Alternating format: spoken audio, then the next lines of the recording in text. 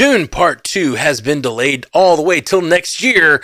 Communications between writers and studios breaking down. We preview the 2024 movie release schedule, and the MCU gets an official timeline. That news and more awaits you after this.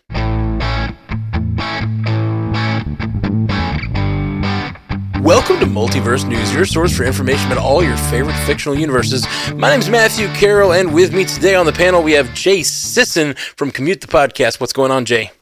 Not too much. Happy to be here and talk a little news, even though most of it's pretty sad. Yeah, lots of sad news today. Jay Scotty, how are you dealing with all the sad news? Well, you know, it's good to be here despite the little bit of a slow news week, and as you mentioned, it's kind of a sad news week, but I'm confident we'll find a way to spice it up. See what I did there? Spice it up. Yeah. Oh, I get it. No one else does, because we haven't talked about that story yet. Well, I guess it was in the intro. Yeah. And Haley Hobbs. What's going on, Haley Hobbs? Oh, living the dream. Good. Well, that's good. We're going to dive right into these stories. We do have a limited number of them, and they are just bummers mostly, but we are going to do our 2024 look ahead and see what's going on in the 2024 movie slate since we're nearing the end of 2023. So that'll be a lot of fun.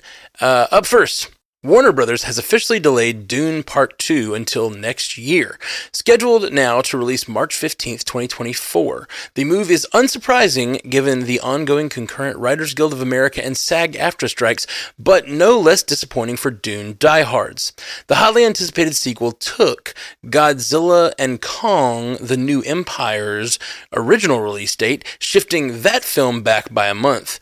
The animated feature, Lord of the Rings: The War of the Rohirrim, was also delayed about 8 months, moving from April 12th, 2024 to December 13th, 2024. It's not all doom and gloom for Dune fans, though. Denis Villenueve teased a possible third installment for the series. Does the possibility of a Dune trilogy do enough to assuage the pain we feel from these seemingly inevitable delays? To quote Anakin Skywalker, Darth Vader from Episode 3, Revenge of the Sith, no. I was like, what is he going to say right now? I was like, there's so many things that he's going to, but that's the one you chose. Yep. No, this is really disappointing, but not unexpected rather, at all. I do think it's the right move when you have a cast that's as stacked as this movie is, and it's as anticipated as it is. It's only right to give it the proper promotion and publicity. And have, I look forward to all those interviews and press tours. Like, I just eat all that stuff up. So to be denied that, I think would have been a real shame, as much as I wanted to see Dune Part 2 sooner rather than later. So as far as these other delays go, they don't really impact me all that much. I am both a fan of Godzilla and The Lord of the Rings, but I did not even know this Godzilla Kong movie was coming out, and that animated Lord of the Rings film is one that I just keep forgetting about until I hear about it again. I feel like it's been in the works for a really long time, but I do want to focus on what Denis Villeneuve teased with a possible third film and making this a trilogy. If that is to take place, I guess he would be adapting the second book, which is Dune Messiah. So I won't spoil any of the plot there, but I do have some idea of where it goes. So I have some reading to do, and I would really like to see more and more Dune movies. So, I'll take the good with the bad here, and I think this is shaking out the way that it's supposed to, and hopefully we don't get more delays. Yeah, that's kind of what I'm thinking about, is the rest of 2023, which is looking pretty sparse at this point. And I'm thinking about a movie like The Marvels, because if you're looking at that and you're saying, if you're in charge of that movie, you're looking at it and you're saying, okay, we're not going to be able to put our talent out there if this is still going on, which is why Dune moved, so we can't put the stars of the film out there to promote it, which is a bummer. But at the same time, I think if you're Kevin Feige and company, I think you're looking at that and saying, all right, well, I can still go out and promote it, and Nia DaCosta can still go out and promote it, and now we don't have any competition, and we can dominate the IMAX screens, which it's already been announced that the Marvels will have access to plenty more IMAX screens now that Dune has moved. So I almost think it's in their favor, that particular film at least, it's probably in their favor to stick in that release date and just eat the lack of promotion that they'll be able to generate and try to lean into just the fact that they'll be one of the only movies on the slate for the rest of the year. But I mean, I wouldn't be surprised if that movie got moved, though. You know, I wouldn't be surprised. We're going to talk about the 2024 slate here in a little bit. I wouldn't be surprised to see those movies move, too. It's really just going to depend on when the strikes get resolved. And the sooner, the less you'll see of this. And the later, the more you'll see of this. All right, up next, in more disappointing news and the cause of the aforementioned delays, just 2 weeks removed from what seemed to be the most promising progress made since the writer's strike began, negotiations between the WGA and the Alliance of Motion Pictures and Television Producers have reached a complete standstill. Both parties have publicly slammed each other in the last week, with sources from each indicating there are currently no discussage. All right. If that's not a word, it should be. It definitely should be. I really enjoy our discussages. It sounds like a Pauly Shore word. Yeah, man, we just stayed up all night and had some discussage. Yeah, buddy. Both parties have publicly slammed each other in the last week, and sources from each indicating there are currently no discussions for returning to the negotiations table. Are we at all surprised that these talks fell through, or at the level of apparent animosity on display here? Is anyone holding their breath? Yeah, I am not necessarily surprised because this is the first offer, and that kind of is always what happens when there's a first offer. You shoot down the first offer and you say it's not fair to try to get a better offer on the next time around. But I think what is encouraging, even though the report is that these sides do not have a talk scheduled for the future, I think what is encouraging is that they are at least talking about the things that seem to be the major roadblocks. So there is discussion about AI. We talked a couple weeks ago about how the studios did offer that at least one human has to be credited on every work. So that's good that they're talking about that kind of stuff at least, even if we're not seeing progress in that department. It does seem like they are trying to resolve the writers' strike before they resolve the actors' strike. Like, there hasn't really been any sort of discussion on the actors' side yet, which I guess does make sense because you can move a lot of these productions back into some type of stage if you have the writers back on board. So that does seem to be the focus. So I guess, even though there's no movement, I think the talking is encouraging. I think this is kind of how first offers always go anyway. But ultimately, the industry is really starting to bleed at this point, and I think you will start to see a lot more of these conversations happen between the studios and the writers. I think we will see this end sooner than later, I think, because of how bad it is in the industry right now, with all of the delays, with fall TV basically completely going away, fall movies completely going away. The industry is kind of coming to its knees a little bit through this. So I think, I think we're on to something, at least hopefully somewhat soon. We're seeing all these streaming services drop a bunch of established shows. Willow, we read today about Westworld, is no longer on Max. And it seems a little uncouth that they're dropping things that people would be getting pay for right now, residuals for. It's the only thing they can really, they being actors, be getting paid for. And it's kind of not, it continues to not be a good look on those studios, on those streaming services. And so you do make a really good point about, they're going to focus on the writers because they have to get that machine churning again before they bring back the actors. And I think the actors have a little more publicity clout maybe than the writers do. I don't know. This is just such a awful time for Hollywood. I hope that it gets resolved soon. Yeah, I think we're in the 18th week right now of the writer's strike. So that's 130 some odd days. Yeah, I mean, that's pretty, that's a lot longer, I think, than anyone thought it was going to go. However long this show's been going, that's how long the strike's been going on. Yeah. The two are not related. just to be clear. It's crazy to think about the way that this is going so long. Whenever I hear about these strikes, I always just kind of assume, it's a negotiation tactic, which it is, inevitably. Sure. But it's going to get resolved. Someone's going to come to the table. But I think we're just at a place where, as you guys discussed with Jeff last week, like streaming is just dying or whatever, or like, I just think we're having a retraction in the industry because they've been putting too many bets out there. Not enough things have been hitting. Definitely not enough things have been making money. A lot of these companies just don't even make money. They're just trying to get eyeballs, but with no real end game. And so it's like, eventually you have to turn to something that like is going to pay money for the thing. And like, we always joke about how like, oh man, these streaming services are getting to the point where it's getting close to cable costs again. But the thing about cable costs is you paid $60, $70 a month and you watched ads constantly. So it's like this weird, like that's how things used to get paid for. And now, we're all getting streaming services, but like we don't get ads anymore and we pay for some things and we get free trials and everybody shares passwords. And I just don't know how how the industry, and they're making more content than ever. It just feels like the industry is over bloated to some degree and it's going to have some sort of retraction. And so like who's going to blink first? And like they're fighting over a shrinking pie and it just feels like a scary time. Yeah, it's the epitome of too much of a good thing. Mm. Yeah.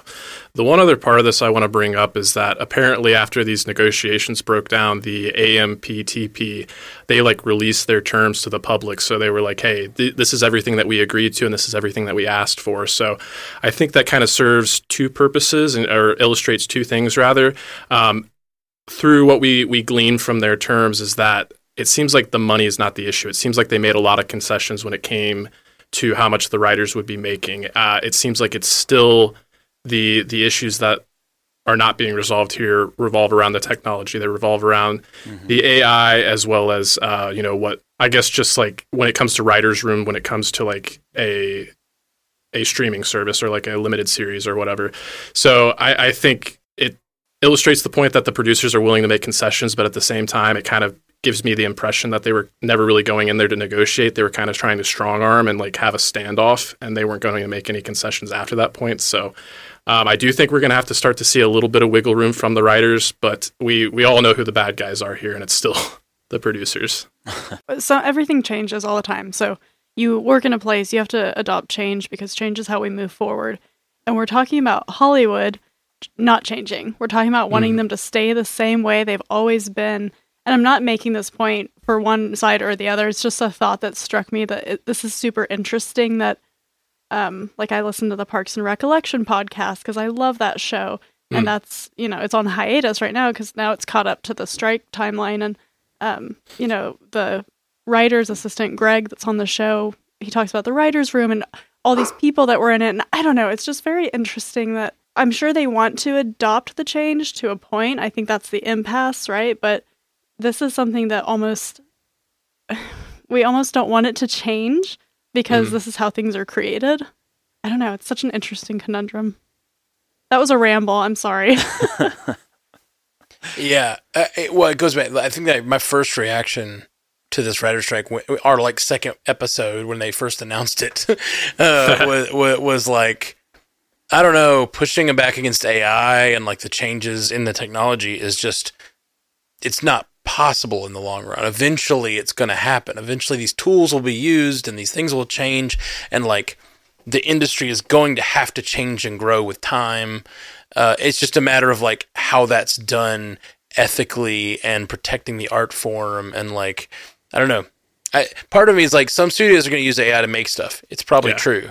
But then like, I would hope that us humans could tell that when we're connecting to other humans that are creating stuff versus like sort of just regurgitated stuff. But then again, so much of TV is so regurgitated, and it's like, I don't know, man, it's tough. I feel like the people who are really creating stuff will never be really replaced, but the whole like middle class of writers and actors could get like swallowed up by AI eventually, Yeah, like AI terrible. Could write a new CSI network show. Oh, for but sure. But it couldn't write a Barbie. Like it couldn't write that movie. Sure. Yeah. And so where's the middle there? That's crazy. I don't know. Well, my understanding is that the writers want like a full-on ban on AI, where Right. Sure. I think the producers have made concessions, like we kind of mentioned. It's like a human will always be credited, and if an AI script is submitted and you're hired to do a rewrite on that or something like that, that's not going to impact like what you get paid just because there's AI involved. So again, kind of to your point, Matt, and like we've talked about on this show many times, I do think the writers are going to have to, concede a little bit and accept that for better or for worse, AI is a tool to be utilized, but we do have to be very mindful and ethical about, what restraints we put on it. Such a reductive thing to be like, hey, this machine's going to write this, and then like you take a pass. And yet, is it weird. different than one writer taking a pass and then a next writer it's just, oh my gosh, it's such a weird ethical craziness. Yeah. Yeah. The writer's room thing is another big impasse, too, that you mentioned a little bit ago, Scotty. It's that idea of, like, how are you paying somebody for their work? Writers are traditionally hired for a set amount of time to make a thing. So the proposal of a writer's room sort of being limited to a daily rate, that's a pretty big sticking point. Because if you're a writer, you don't want to hear that. It's like, well, you're going to bring me in, like, 3 days and pay me this measly amount of money for my work, or you're going to give me that job security of being able to be in a room and commit to a project. Sure. That's going to be just as much of an impasse as the AI thing, I think, on some level. Yeah. Yeah. And to me, that's not, like, I don't know. I think I just have two very different sides of myself that are, like, totally on board with, like, the writers know their business better than me. Like, I think that, like, if they're asking for these things, it probably are things that really matter. And then there's part of me that just says, like, well, yeah, some shows won't have writer rooms, but if shows can function well without writer rooms, it's something that they'll learn, and then shows will over time adapt. If it's still making good television, maybe writers' rooms were wasteful on some shows. Maybe they don't always need to be a room. Maybe it was better to be done over Slack or whatever. Like, who knows? Like, there may be other ways than everybody sitting in a room. Or the opposite is true. If they're right, the shows with writer rooms will succeed and the shows without will fail because writer rooms are either important or they're not. You know what I'm saying? It's such a, I'm of two minds on all this stuff. Yeah. Well, and you say makes for a good show. That's so subjective. Sure. What a good show is to me isn't necessarily what my parents think is a good show. And there's a lot of really crappy TV out there that some people really love. And that's great. That's fine. I don't care. But yeah, it's such a weird thing. Ugh. Yeah, well, and you mentioned the CSIs can be, like, infinitely recreated. Like, up until, the mid-90s, shows didn't have overarching plots and things like that. And, like, they were just these, like, cut-and-paste stories that were sort of, like, placed over each other. And then you've got, like, the way AI works when it pulls from 1,000 different images and makes a new image, like you've got that sort of concept. And what if it's doing that with stories? It's pulling from stories. Well, you get these like reports all the time. Oh, that movie was a ripoff of this book that was a small book that no one knew about, and they stole it and made this movie out of it now and just changed all the names. Basically, all the characters were the same, and people complain about that kind of stuff. But like AI could easily do that, and like it's happening even when real writers are doing it. So I just don't even know. It's like it's complex.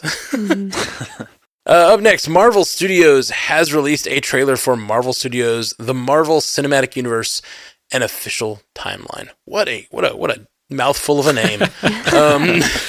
2 colons. I don't feel like you should never get 2 colons. I'm sorry. This is like a Mission Impossible Dead Reckoning Part 2 situation. Or Part 1 it really situation. is. It really is. Watch your mouth, Jay. It's a new coffee table book that serves as an official guide to the MCU timeline. The 344-page book contains exclusive infographics, timelines, and stills that aim to be the go-to resource for fans and filmmakers who are hoping to connect the dots and truly understand the web of interconnection between the different Marvel Studios movies and streaming series. It will deconstruct every moment from the 15-year history of the MCU and cover everything from the first film with 2008's Iron Man to the upcoming second season of the Disney Plus series Loki, and is available for pre-order, releasing October 24th. How are we feeling about getting an official timeline for the MCU, and is this a worthy addition deserving a place in the collector's stash? I'm somebody who likes to have a coffee table book, don't get me wrong, but I like them to be evergreen, and the thing that stresses me out about this book is that it's only through Loki season 2, and I'm like, excuse me? We're not done yet here, and I don't know, they'll probably do a series of it, but I'm too OCD and completionist to buy one book, and hopefully, you don't know, is it going to be part of more series? It's not, it doesn't work for me. However, people seem very, very excited about that, and I get it. I saw the trailer and kind of the glimpses, and they're going to probably give us a lot of really cool behind-the-scenes stuff, which I do love, so, you know, I'm going to be one of two minds on this. We'll see which one wins. We all have two wolves within us this week. Yeah. Two loath wolves. Two loath wolves. Yeah, when I was growing up, I had this like Marvel character encyclopedia, and it was like one of my favorite books to go grab and just kind of thumb through, and like really helped like me become a fan of these characters. And especially when the movies started coming out, I was like, oh, I have, you know, some idea of who this character is long before the days of like Wikipedia being, you know, something people accessed every day. But like my big thing on this is like I'm excited about the exclusive content, like these infographics, the stills and stuff like that we've never seen before. As an MCU completionist, I'm excited about that. But the one thing that I'm like simultaneously like hopeful and a little like stressed out about is like, okay, so Spider-Man Homecoming is one of my favorite MCU movies, but it's always had that problem where we see the opening scene take place in 2012, and then it says 8 years later. And I've never been able to like rectify that in my mind. I don't know if Feige's been on record to like fix that, and then you throw in there the fact that like retroactively they made you know, Peter Parker that kid that showed up in Iron Man 2. So I'm just curious if we're gonna get an answer that satisfies when it comes to how this timeline actually all factors together, or if it's going to be another one of those situations where like afterwards we're like, we kind of hate it, like it's going to be another Scrody situation. We're like, no, this doesn't add up. This is ruining what I enjoyed previously. From what I understand, that particular thing was just said that it was a mistake. Oh, okay. Like the 8 years was just wrong. Like it's just straight up wrong. Like I think the filmmaker came out and was like, "Yeah, we just like put the wrong number." And it's like, what are you doing? Like how? Because that if you just take that one thing, the 8 years later, it all works. But it's like, yeah, but that's you put 8 years later on the screen. That's a real big mistake. Yeah. Quill is mad about these mistakes. As he should be. It's continuity inexcusable. Errors. He's probably mad because he's either a fan of Agents of S.H.I.E.L.D. or The Defenders, which probably will not get mentioned in this and will make a lot of people so mad. Like, people are going to be like, wait, I thought it was always MCU or whatever. And people are still getting in arguments about that. Like, no, the Matt Murdock from here is the Matt Murdock in the new one. And, like, everybody thinks, like, Jessica Jones is going to show up in every property for the past 8 years or whatever. And, like, and they always think, like, Chloe Bennett's going to show up and be like, oh, yeah, Agents of S.H.I.E.L.D. was real or whatever, and like don't come at me, okay? Like I know there's people who listen to this and they're writing a 1-star review right now, like Agents of S.H.I.E.L.D. is MCU canon or whatever. But I'm just saying, like this book is probably not going to mention those two things, and people are going to be big mad about it.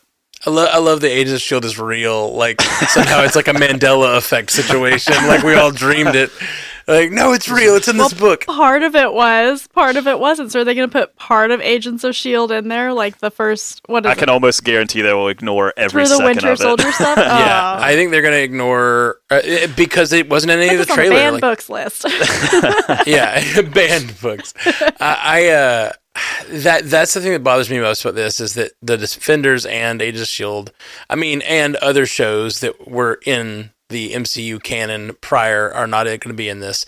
And what is kind of impressive, though, about this book is the fact that it's we get this all the time. Like you look up the Fast and the Furious series and try to find out like, wait, what happens when? And they'll have like a graphic, and it's like a graphic. You know, it's like a one single picture on a web page that shows you here's how the Fast and the Furious movies lay out. You know, part 3, the ending of part 3 happens before part 4, and this one, you know, a couple little things at a time.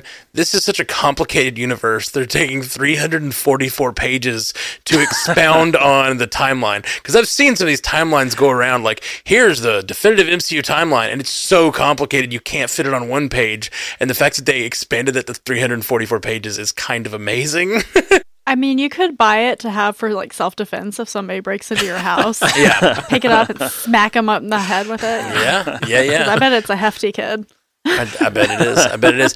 I think you're right, though, Haley. They definitely should have waited till the end of a phase. It just makes sense. Like, yeah, this is not okay with me. yeah, you know what it made me think, because it said in the article, or in the news there, that it was made for fans and for filmmakers. Oh, right. Which I think is very funny. But it made me think, like, they had that meeting a few months ago, or like it was like 6 months, a year ago, where all of the people went out to discuss, like they did a retreat for all the creators of MCU to discuss how the multiverse was going to work, like make some definitive rules around the multiverse. And it makes me wonder if they went out to that retreat and they were like, all right, we just need a really good reference guide. Can someone make that? And like, oh, just publish it. Just publish it. It's fine. Those shills, they'll buy it. Don't worry. Yeah. We made it for in-house, but it's fine. They'll buy that. Come on. It's also annoying, like the IGN article is like, or Marvel Studios laying out complete MCU timeline. And I'm like, it's not complete. It can't be complete. We're not done yet. Why are you doing this false advertising? I'm very mad about this. You have the Marvels coming out like less than a month after it comes out. Yeah, how very dare you? How very dare you? I had Star Trek Seen It. I bought it in like 2008. And it was, at that point, it was all 5 Star Trek series and all the movies. So it was like all of the Star Trek that existed. And it was like, and it had been off the air for like 10 years. So it just felt like, yeah, I got all of Star Trek Seen It. And then they started coming out with like the 2009 Star Trek movie. And then they continued making it on television. And now I have this thing that's like a relic of like, this is like my childhood Star Trek Seen It. And now there's all this other stuff. They're not going to do another book either. So you're going to buy this, and then they're going to keep making Marvel movies, and then someday they're going to be like, all right, end of the MCU, and you're going to be looking at that book with such rage every day sitting on your bookshelf. So not and you're going to be like, it's not done. They told this whole other story afterwards. We'll be in nursing homes, like, clutching it, like, they told us we'd get more. Haley has, like, little notes and scribbles where she's adding in all the notes. When I'm in the asylum. Yeah, exactly. You've got your walls are covered in it like the Joker or something. Agents of S.H.I.E.L.D., it's a magical series. Haley adds in every episode of Agents of S.H.I.E.L.D. and all the events that happen. Like with notebook paper. I am kind of a hypocrite because I did just buy the Star Wars Timelines book, but I feel like that's different because Star Wars went through the whole Disney canon change and stuff, so I don't know.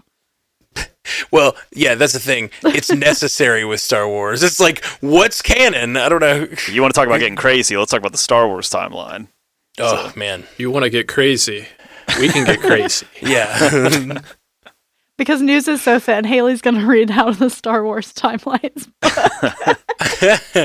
I've been watching so many, like, retrospectives on Ahsoka, like her character arc, just to try to see if I'd missed anything, since now I watched all of Rebels.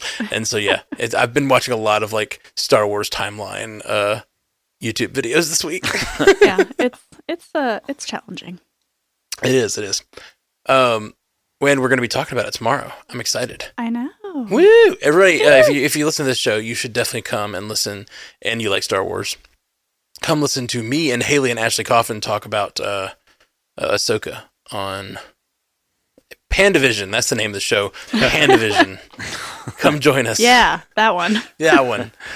All right. Well, up next, 2023 has been an eventful year for the film industry, with Barbenheimer and the strikes, but with only a handful of releases left to still await this year, we're looking ahead to 2024 to give our impressions and anticipation for next year's releases. And we were just going to go down and just talk about some different releases that we're excited about, and kind of how those break down. I'll kick things off. So we've already talked about Dune 2. Had we not, that would have been my first choice there, now that it's releasing in March. But the next one on the slate is The Kingdom of the Planet of the Apes, which is scheduled for release in May of 2024.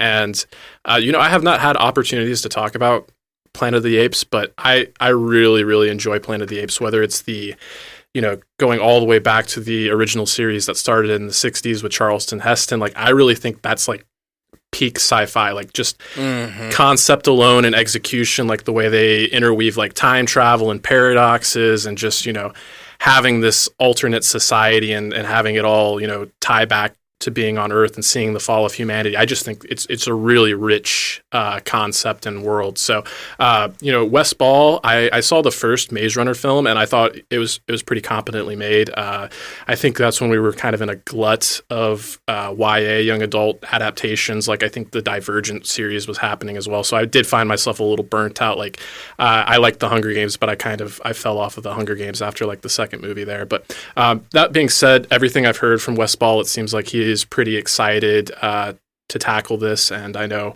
I don't have any of the cast on hand right now, but I do think they have a pretty talented cast, and I'm just excited to get more Planet of the Apes. I don't know how connected this is going to be to the previous trilogy we saw with Andy Serkis, but my understanding is that it's going to exist in that same world without necessarily being absolutely beholden to it. That's awesome. I didn't know this was coming, and I was kind of bummed because we never got to do a Bingers Assemble about these. So maybe we'll take this as an opportunity. Jay Scotty, you in? Yeah, sign me up. Yeah, let's do it. I'm putting together a team. Of apes. How dare you? You know what? I did the Darth Vader quote earlier, but I totally could have done Caesar from Rise of the Planet of the Apes. No. It's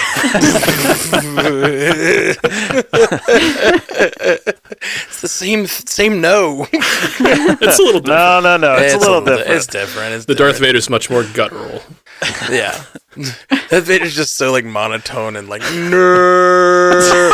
It's such a cartoon. It's so weird. On the Spotify poll this week, which no do you prefer? Yeah. Oh my gosh. Yeah. And just put no with like five O's, and they have to decide which is which. We're gonna give you guys some no's to choose from on the Spotify poll. You let us know which your favorite no in cinema history. No. And we're not gonna put like the reference. You just have to figure it out. Yeah, how you have to O's guess which one is which. Yeah, that's the point.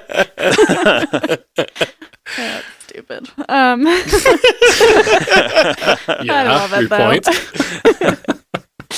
Oh, I am, of course, excited to see Mission Impossible Dead Reckoning Part 2, Jay. All them colons. Yeah, so but you were getting colons. mad as you were saying it. You're like, this is a long title. I can see it in your eyes. You almost gave up halfway through. I saw it. I'm getting winded. Oh my god. It's not really that bad. And actually, it's a colon and a hyphen, so just chill out. Oh, okay, that's fair. That's fair. Although we didn't type it that way. I still think about the one that came out this year, part 1. It was so much fun. I really enjoyed the big bad being AI. Like, it was so cool that they were making this movie 4 years ago before AI dominated our news feed like it does every single day now. And so it just, to me, that was really cool because it's like, oh, they were telling the future and they didn't even know it back during COVID. And I just think it was a Tom Cruise movie, super well made, super rich cast. Like Scotty and Matt and I had the best time casting about those movies. And it's just like, I want to go to the theater and watch a movie like that all the time. And send Jay Tom Cruise reels on Instagram because he's unhinged. Probably one of my favorite people on the planet just to follow, just because he's the strangest person I've ever seen in my life. But he makes damn good movies. Is he on like social media? Oh, he's on Instagram. That sounds fun. But it's mostly just clips of him like being himself. Yeah. And it's like, do you know how to be a person? That's amazing. Yeah, I heard like secondhand. I was watching some YouTube channel from this guy that lived in LA and said he ran into Tom Cruise at a dog park and like he was the most down to earth guy. So I just think it's once the camera goes on, he's just like on. He's like, oh, I'm here for the audience. I'm here for the people.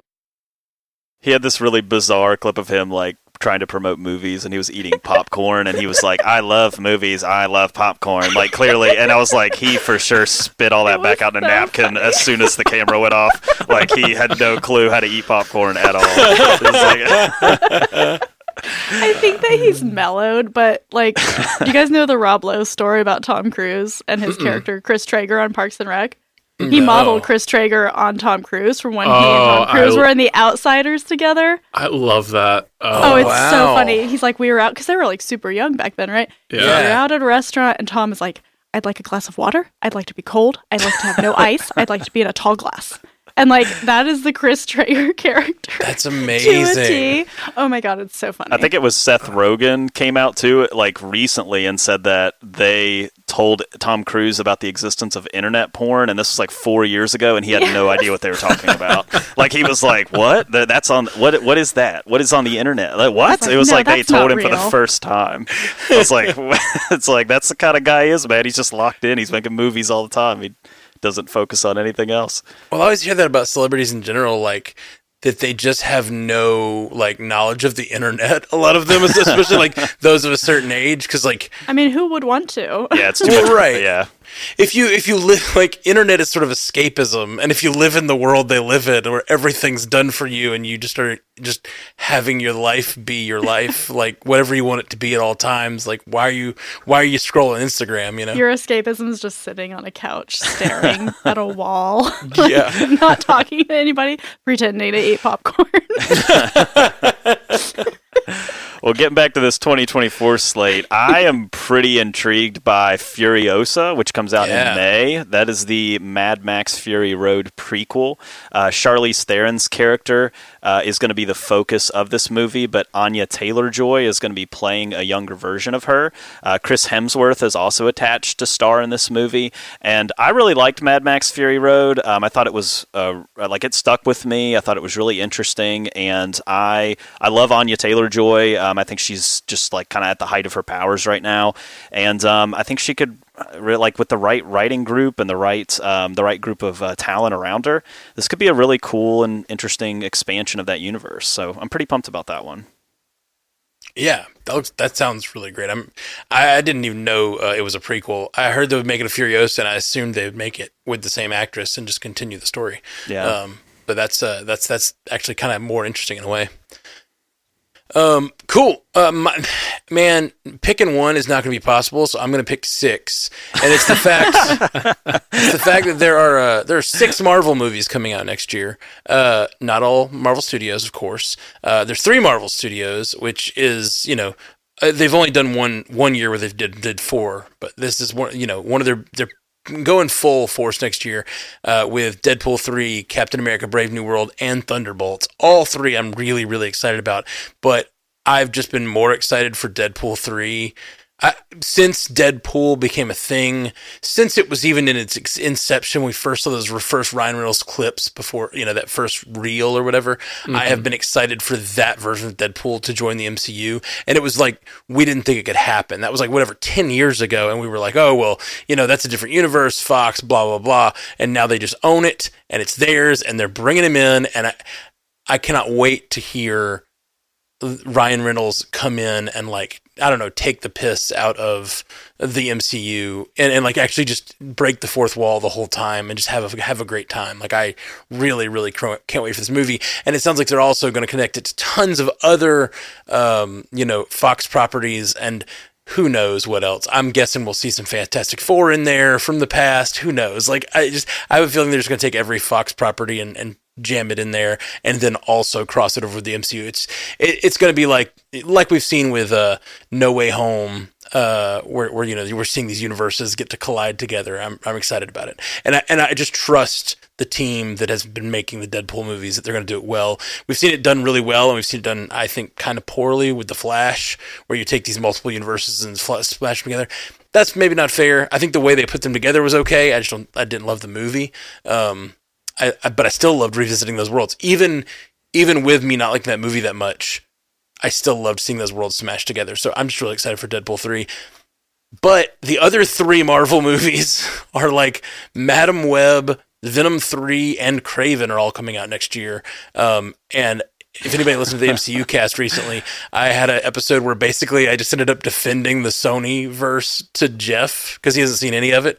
I think maybe he saw the first Venom, and I ended up defending it to Jeff for like 30 minutes and realized that I'm really excited about where it's going. Like, I'm really, really excited about what's happening in the Sony verse. I think they're actually balancing their the way they're teasing things is actually getting kind of exciting for me. Like, they're doing a good job of being like, hey, this exists and this is happening and this is and like, even though I don't like all the movies necessarily the most, like, I'm kind of excited to see whatever they do with this crossover, you know?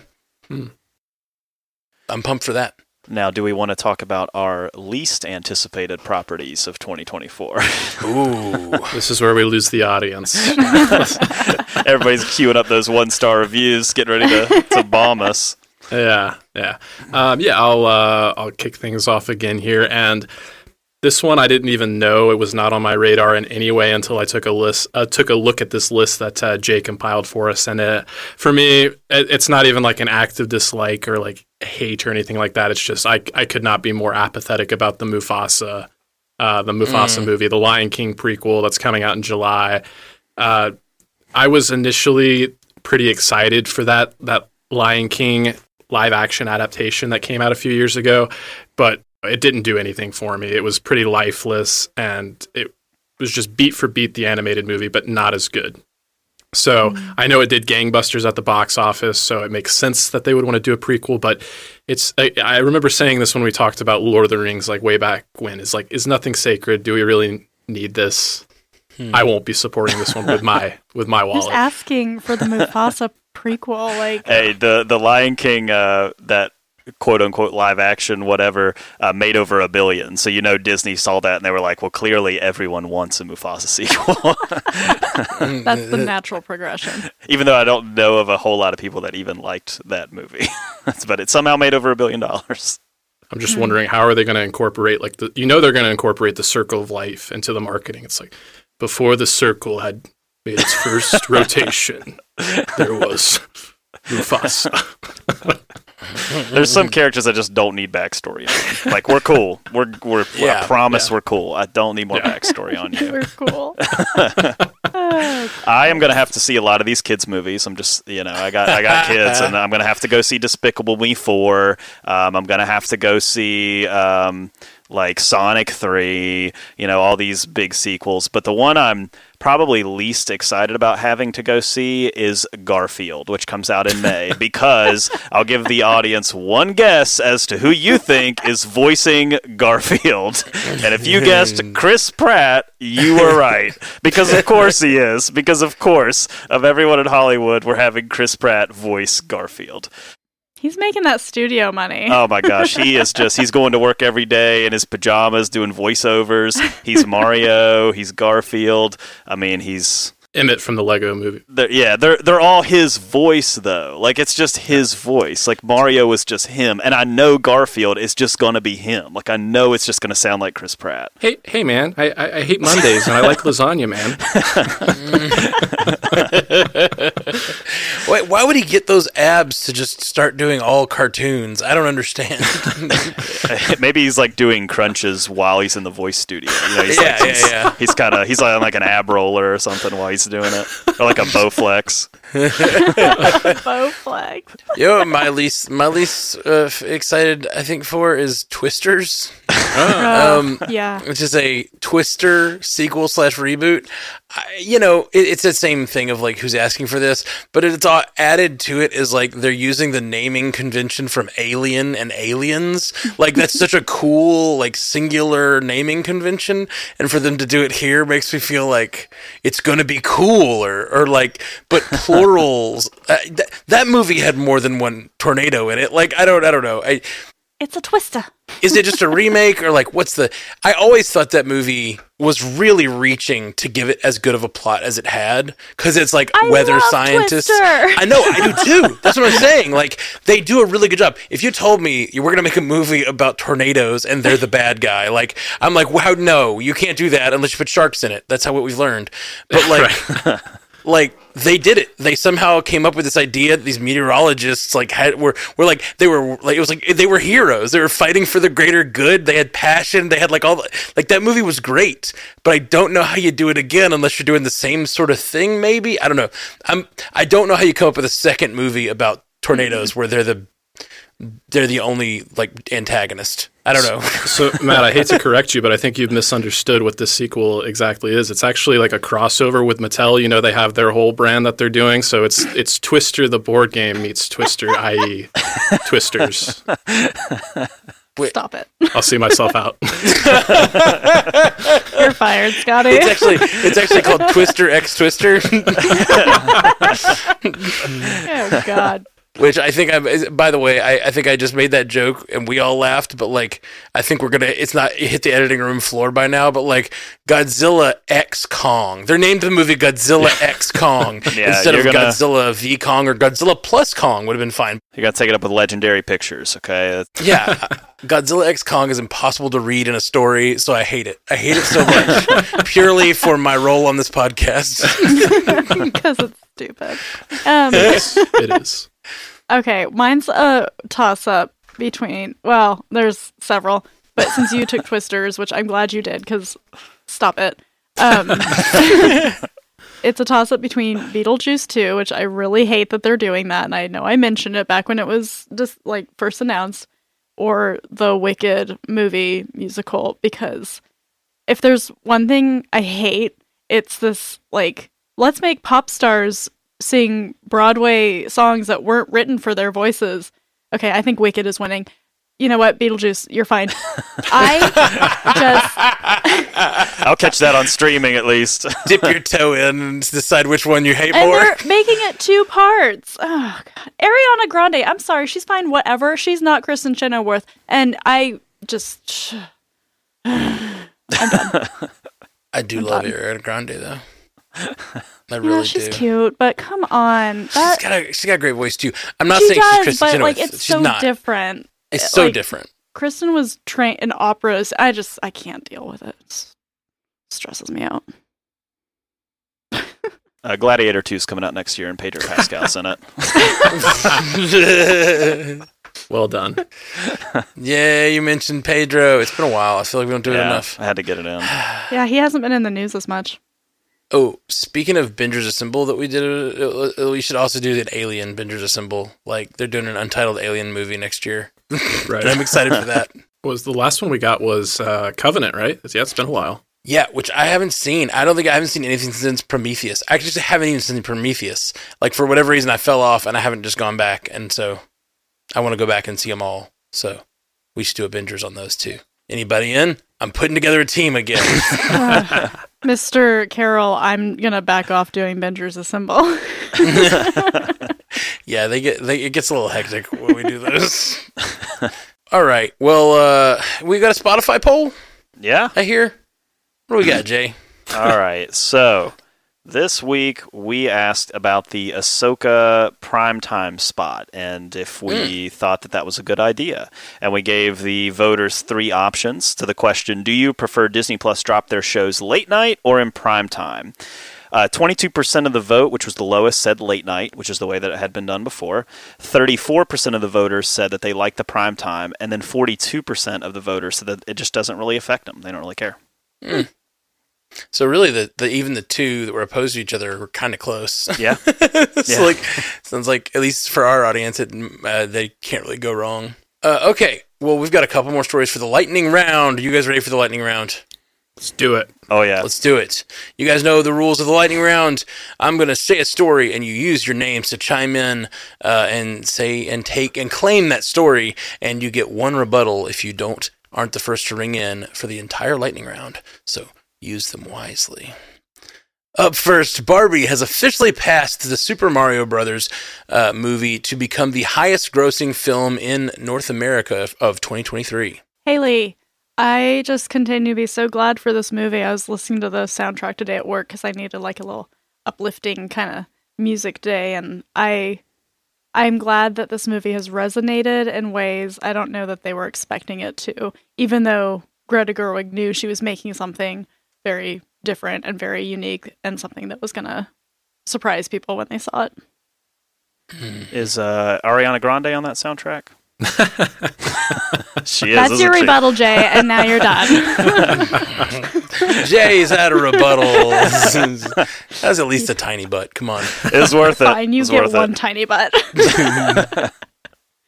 And no, she's not. Up next, Adult Swim animated series Rick and Morty will officially begin its 7th season on October...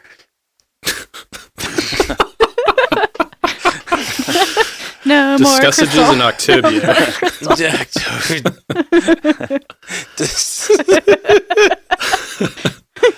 Sounds like a fragrance, Octavia. Octobia. All right, here we go. Picturing the Octobia ad, and I can't get it out of my head, and I gotta say it, or it's not gonna come out of my head. I'm picturing Chris Pratt's abs, you know, like it's like a Dior ad, but he's like in Italy or something. And all right, Yes. go ahead. All right. Adult Swim animated series Rick and Morty will officially begin its 7th season on October 15th. The new season will also be available to stream on Max and Hulu in its entirety sometime in 2024. Scotty. Yeah, I mean, we knew this season was coming. We got a trailer, and I guess my question here is, like, it says it's going to be available to stream on Max and Hulu. How long is that going to be the case? Are we going to start to see past seasons get removed and cost-cutting measures? But the other thing I want to talk about is we did get the news that, so in the wake of Adult Swim cutting ties with Justin Roiland, we got Solar Opposites, we got the 4th season already, and we knew that Dan Stevens was going to step into the role of Corvo, but with Rick and Morty, we didn't really know what they were going to do. And we have got the confirmation that they're just going to be using sound-alikes, and when we got that trailer, we got to hear what those performances sound like, and it really... I can't tell a difference at all. So I'm a little bit behind when it comes to Rick and Morty, but it does give me some hope that at least the continuity will still be there when I do finally catch up. Rebuttal. Okay. It gives me hope for the show for sure, because I do think that like it would be weird if the voices changed too much. They're just so signature. But it, like, I don't know how the whole Justin Roiland thing shook out. I think he was absolved of the charges. He was. Yeah. Okay. Okay. So he's not canceled, right? I don't know. The studios launched some hit pieces for sure. Yeah. Like, they were like, this guy was dragging us down. He was like never at work. He like never contributed, you know, so they definitely like took their shots. Yeah, so he wasn't found guilty in a court of law, but he was still effectively like, yeah, we don't like this guy. He's a tool. Oh, gotcha. I thought there were other allegations or something. Anyway, so whatever about him and his personal or professional life, but like just from like an empathy thing, like it's got to be so weird because those characters came from him. It's like his original shorts with him doing Doc and Marty, and like it just feels so weird for him to be doing both of those characters for that long, and like them to be so signature and his, and then just be like, get guys that sound like him. Like, it just feels so weird to me. Like, it feels like that would feel terrible as Justin Roiland, you know? Yeah. I want to get on this one real quick too. Like, I think this is a really pivotal season for this show because it at its beginning, when it was like at its height of its powers, every episode was so good, and like some of the most classic episodes of that show, everyone just drew you in. But these past couple seasons, it's been kind of a tale of two episodes. It's like the episodes are really kind of forgettable and don't really hit, or they're just like great. Like you watch it and you're just like, that was a Rick and Morty episode, you know? So they still have it. I mean, the show still has it. It's just, can we capture that in a whole season? And I think this season, with feeling like it's a fresh thing, new person, new voice, like all of that, it does feel in a way like we're trying to attack it and make it a new thing. And so to me, I think this is a really, really important season for this show. Absolutely. Anytime you change creative team, it's always like, how is this going to hit? And especially if you've had that sort of like spotty history already, like, how is this going to hit? It was like the biggest show in the world there for a little while. Yeah. You know, and it does feel like animation just takes so long to make. It always feels like it's just a little like, I feel like I'm waiting on it forever. We always talk about Justin Roiland and his connection to the show, but I think people forget that Dan Harmon is also a co-creator. So you bringing up that point makes me think about Community in season 4, how they dismissed Dan Harmon, but after season 4, they brought him right back. So I don't see that happening with the series, but you know, maybe it could. I do think that Justin Roiland is a really talented creator, and I think he a lot of like all those intergalactic cable, or what is it called? Interdimensional cable. Interdimensional cable episodes where you can tell it's just like, and Dan Harmon's involved in a lot of those too. It's like Dan Harmon and Justin Roiland, and they're just like BSing into the microphone, and then they animate it or whatever. Like those are amazing episodes, and those are just like pure off the dome stuff a lot of times, and and stuff like that. I just, you can have a perfect sound alike, and there's no way to capture that sort of like visceral improvisation that Roiland was doing. And yeah, I love Dan Harmon, and I really like his influence on that show too a lot. Mm-hmm.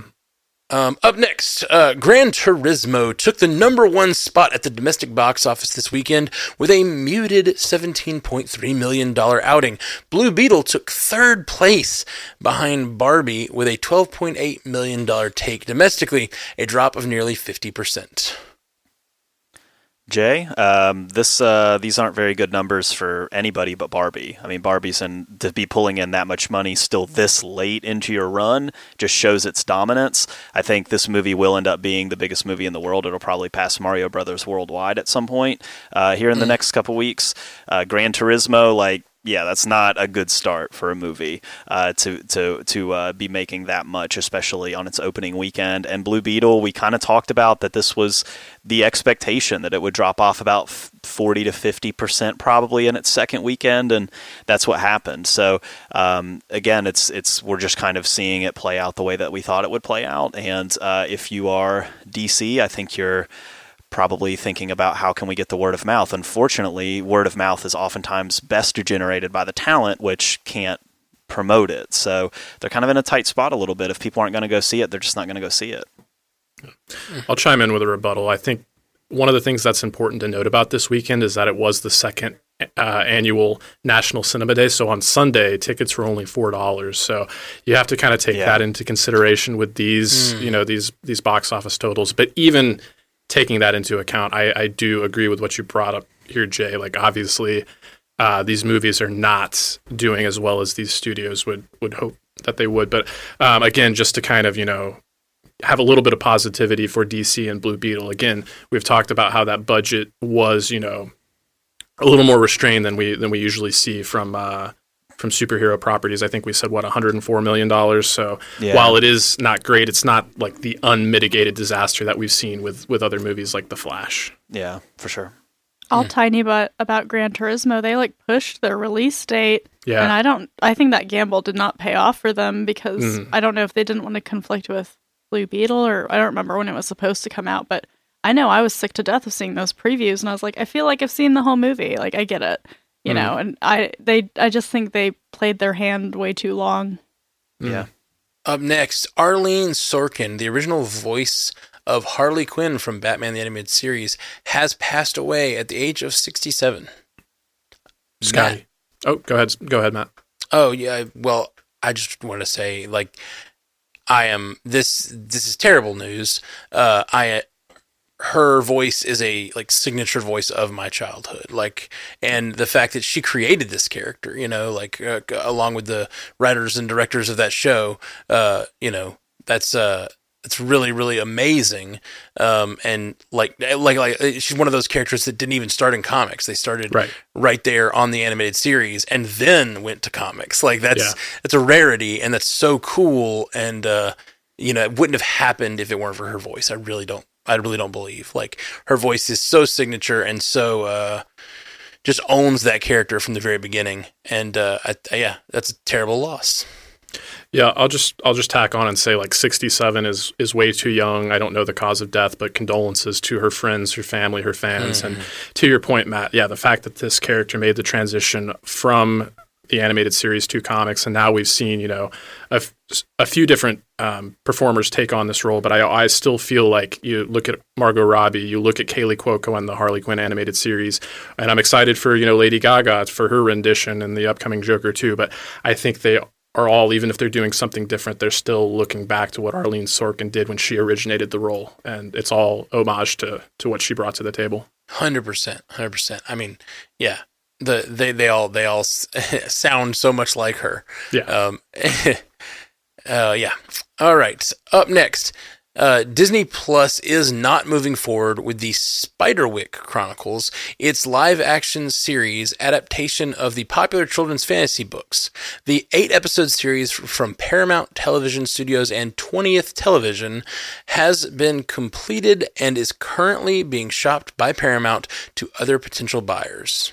Jay, I know people are like, why are they getting rid of a series that they already completed? Like, that doesn't make any sense. And this is a Disney cost-cutting effort that we have happening here. Essentially, the simple version is that if you make your company less valuable, if you make your product less valuable, you have to pay less taxes on it, right? So the more content you put on the platform, the more valuable your platform is, and the more you have to pay in taxes. So they're looking at the Spiderwick Chronicles and what you're going to talk about next, and the next story too, this other series that are completed. They're doing the cost-benefit analysis, and they're saying we probably don't want to be this valuable of a company to pay this level of taxes, which is a completely asinine thing for the fans, right? Who heard about this series and got excited about it and got invested in it and followed all its production, and then to have it just not appear. And we saw some similar. It reminds me of what happened with Willow, putting it on and then taking it off and not releasing it on physical media.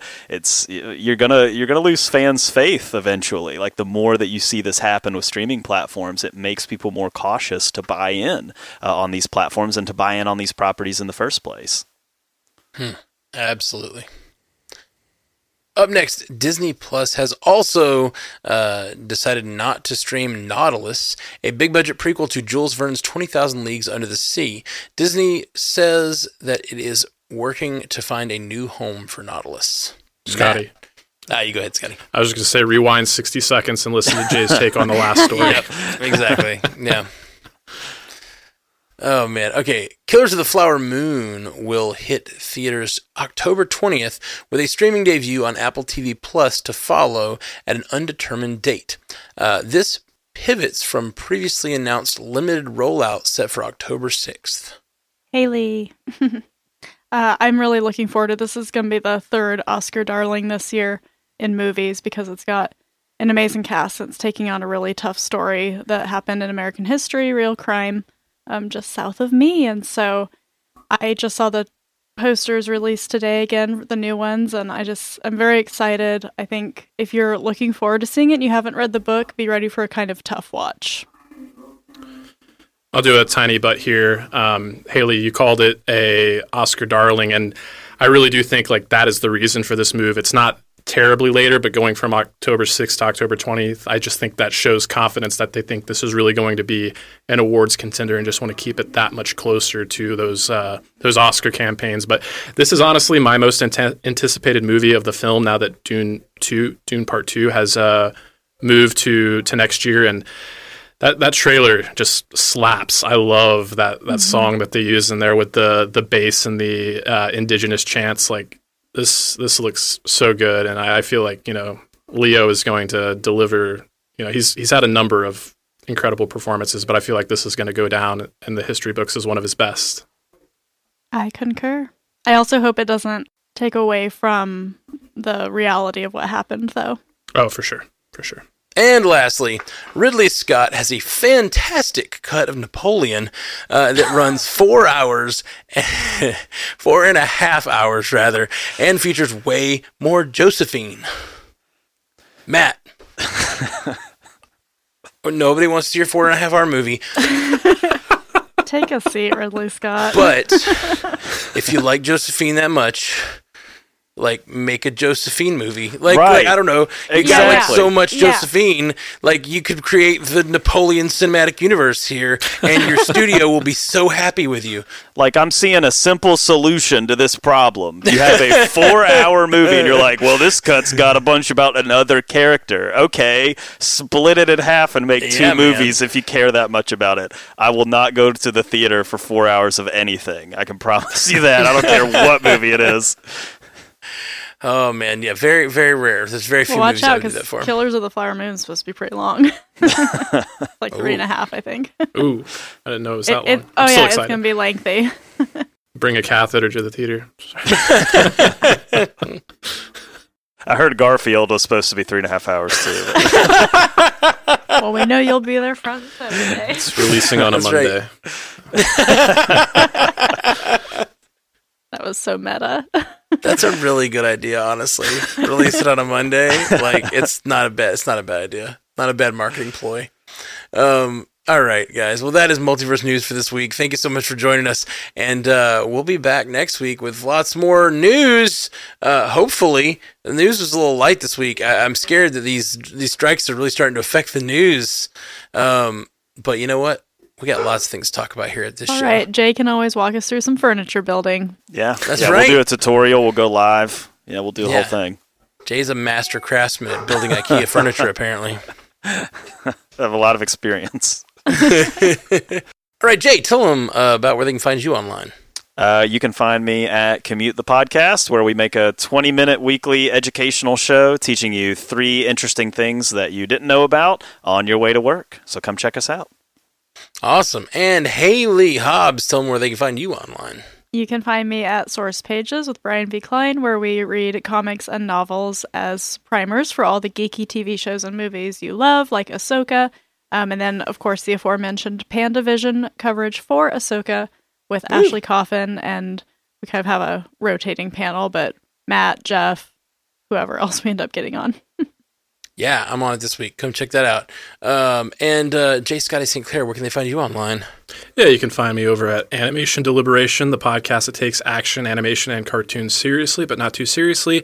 And My Adventures with Superman has 1 episode left, so excited to talk about that show and do a season review. And I think I'm going to have my Multiverse News co-host here on to talk about Solar Opposites Season 4. Heck yeah. I just finished it last night. Let's go. Yeah, so stay tuned for that. That's TOONED. Nice. I have to check that out. All right, and I'm going to tell you about a podcast I'm really excited about. It's my favorite to do lately. Multiverse News. You guys need to check it out.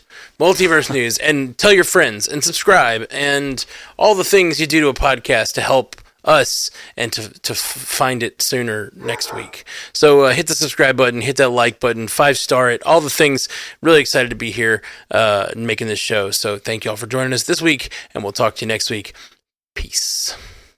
You stay classy, Multiverse.